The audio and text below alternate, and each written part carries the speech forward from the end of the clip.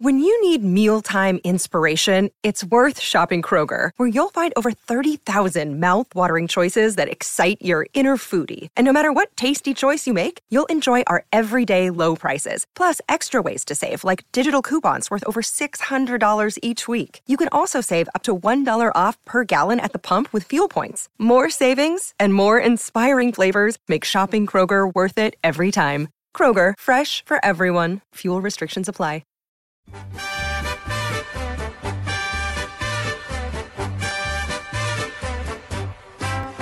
It's a grand old flag, it's a high-flying flag, it's the emblem. Yes, the West Perth theme song, of course, the grand old flag. They had a massive win on the weekend. They beat Claremont at Revo Stadium, kept their finals hopes alive, and have to say, when I look at their draw on the run home, their destiny is probably to a large degree in their own hands. We've got their coach, Darren Harris, their premiership coach from last year, on the line. Darren, welcome to the show. Thanks, Mark. How are you? I'm good, mate. It must have been just about your best win of the season at the weekend, was it?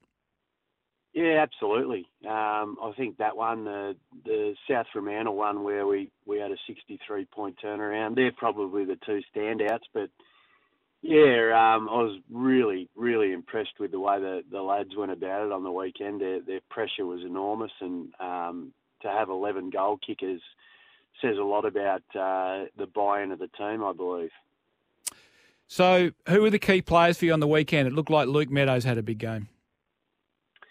Yeah, it was a really hard one actually to do awards because everyone contributed. I think our midfield were really good. Riley Sprigg had a big job against Ollie Eastland, who's become just about the best ruckman in the competition, and so I think we won 17 of the centre clearances, which was a great effort. But he had, Meadows, Aidan Lynch, Mitchie Pearce and Shane Nelson all really step up in there on the weekend.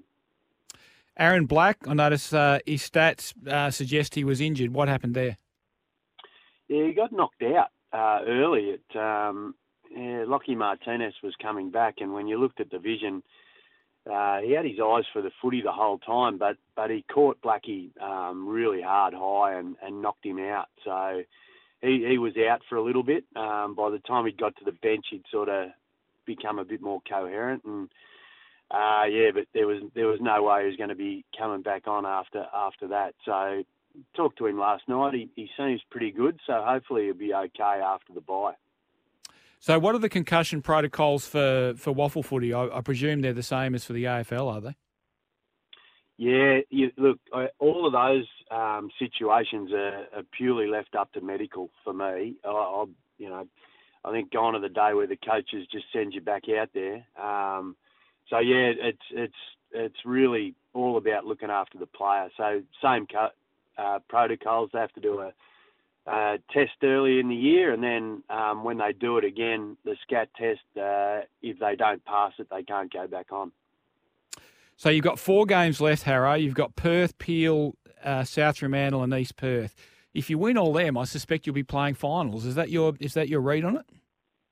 Yeah, we're 2 games outside, 2 games outside the 5. So, I guess you're relying on other teams and how they go. I guess. But you're chasing Peel, and you've got them, haven't you? So you can make up. That's 1 game right there. You can make one, yeah.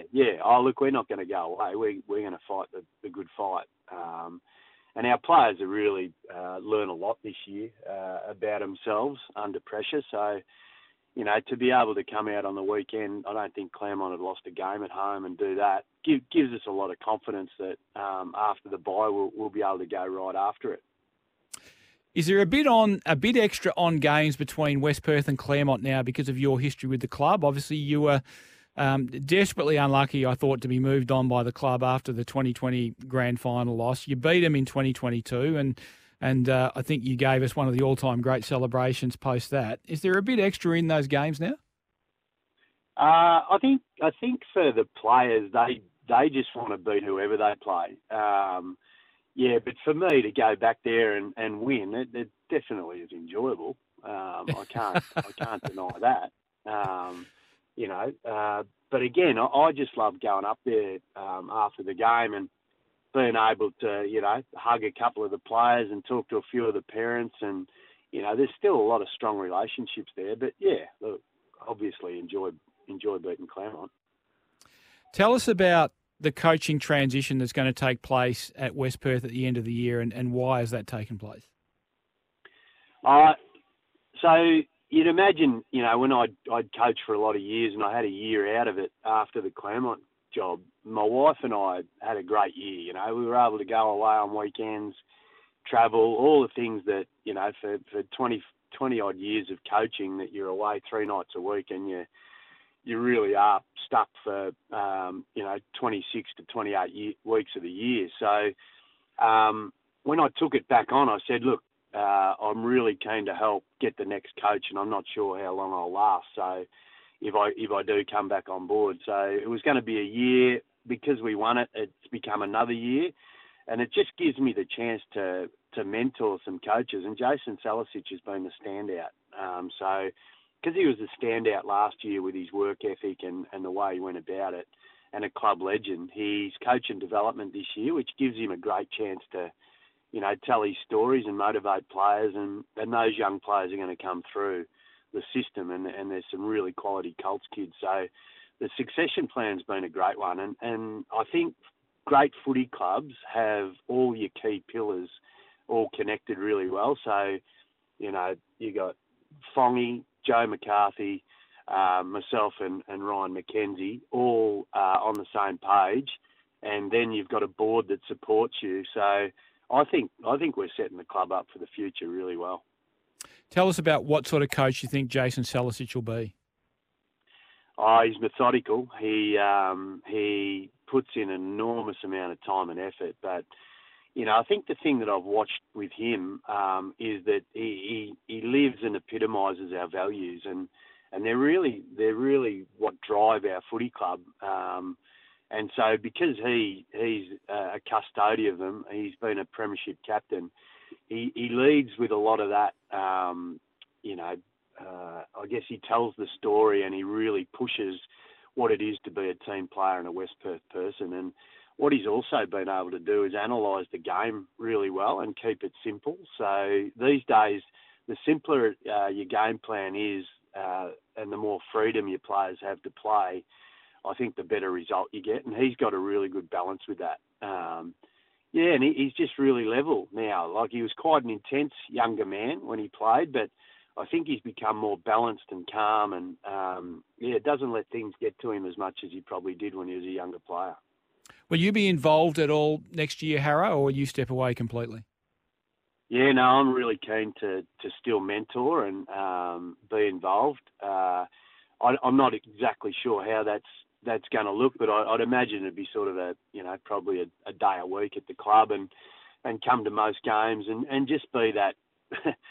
Yeah, it's good fun saying that now, but a bit of grey hair that hopefully can offer up a little bit of advice here and there and get people to think. But I definitely don't want to be, too involved that people can't coach and grow. So, and I understand that I've been the coach, so I'll be making sure that it's negotiated with everyone there that what I do is hopefully adding value. This is Mornings with Mark Duffield on SENWA. We're talking to West Perth Premiership coach Darren Harris. We are, of course, as always, brought to you by Isuzu Utes. Isuzu Utes, you can live your own way in the Isuzu D-Max. Harrow, it's tough to back up after a flag. How has your premiership defence been so far, and how confident are you that your best footy of the season, I guess, lies ahead of you, because it's going to have to be if you're going to make finals? Yeah, look, it hasn't been an ideal year from a performance point of view, but culturally, with the kids coming through, the way players have just turned up, to the footy club and got about their work every week has been fantastic. I think last year we were on what we would call the innocent climb. So you got a new coach in. He's preaching pretty hard on what needs to be done, and everyone's eyes are wide open because they haven't won one for 8 or 9 years. And I think that real buy-in and that hunger from everyone meant that, I think it was round 15 we had our first soft tissue injury. So they're all the standards you live with, your preparation. It's how hard all your coaches and your support staff and your medical staff are working. It's a combination of all those things. And what's happened this year is it only takes a little bit of your standards to drop away when you have a few injuries, and you can fall away from a consistency point of view. And we identified that about 5 or 6 weeks ago, and we've been working really hard on getting those standards right again. And it was just a matter of time. We felt it turned probably about 3 weeks ago, and then our first quarter against West Coast was quality, and then on the weekend to beat a team like Claremont the way we did says that those standards have really come back. So I think as much as the performance hasn't been great, the lessons learnt for the future are fantastic. And I think if we can maintain those standards, we're going to be pretty hard to beat in these last 4 games. Tell us about West Perth, the club. I was fascinated when there was a lot of stuff going on about reviewing the waffle competition and equality a few weeks ago. And West Perth doesn't have really any sort of strong or heavily populated country zones, but you seem to be able to sustain yourself through that northwestern metropolitan corridor. Tell us about how the club stacks up at the moment. Yeah, look, I think what happened, and it goes back a fair way. There's a long history, as you know, but when I think about Jeff Geeshan, when he came in, we'd won a couple, I think 2 or 3 wooden spoons in a row, and he just brought this real professionalism and hard edge, and there was a lot of us that really grabbed hold of that. And then you have a bloke like John Dimmer come in who complements him. And so what you end up with is this really great recipe. And so over the journey, the coaches, the assistant coaches, the players, like West Perth has had, if you went through, the amount of 100, 200 game players, life members, all my coaching staff are ex-players, and they're Breckler medalists, premiership players, legends of our footy club, is that's what it does. You want to be there because it's just a great place to be. And I think that culture and that environment of really caring and looking after each other means that we're often the last to surrender. We just don't give in, and I think that's held us in really good stead over the journey, in a zone that we're getting more and more buy-in because people are starting to understand that it's a great environment and great place to be, not only as a footballer but as a person. Harro, wish you all the best for the rest of the season. You've been a great waffle coach. I hope you have great stuff ahead of you going forward at the end of this season as well. Thanks for coming on the show. Thanks, Duff. Go well, mate.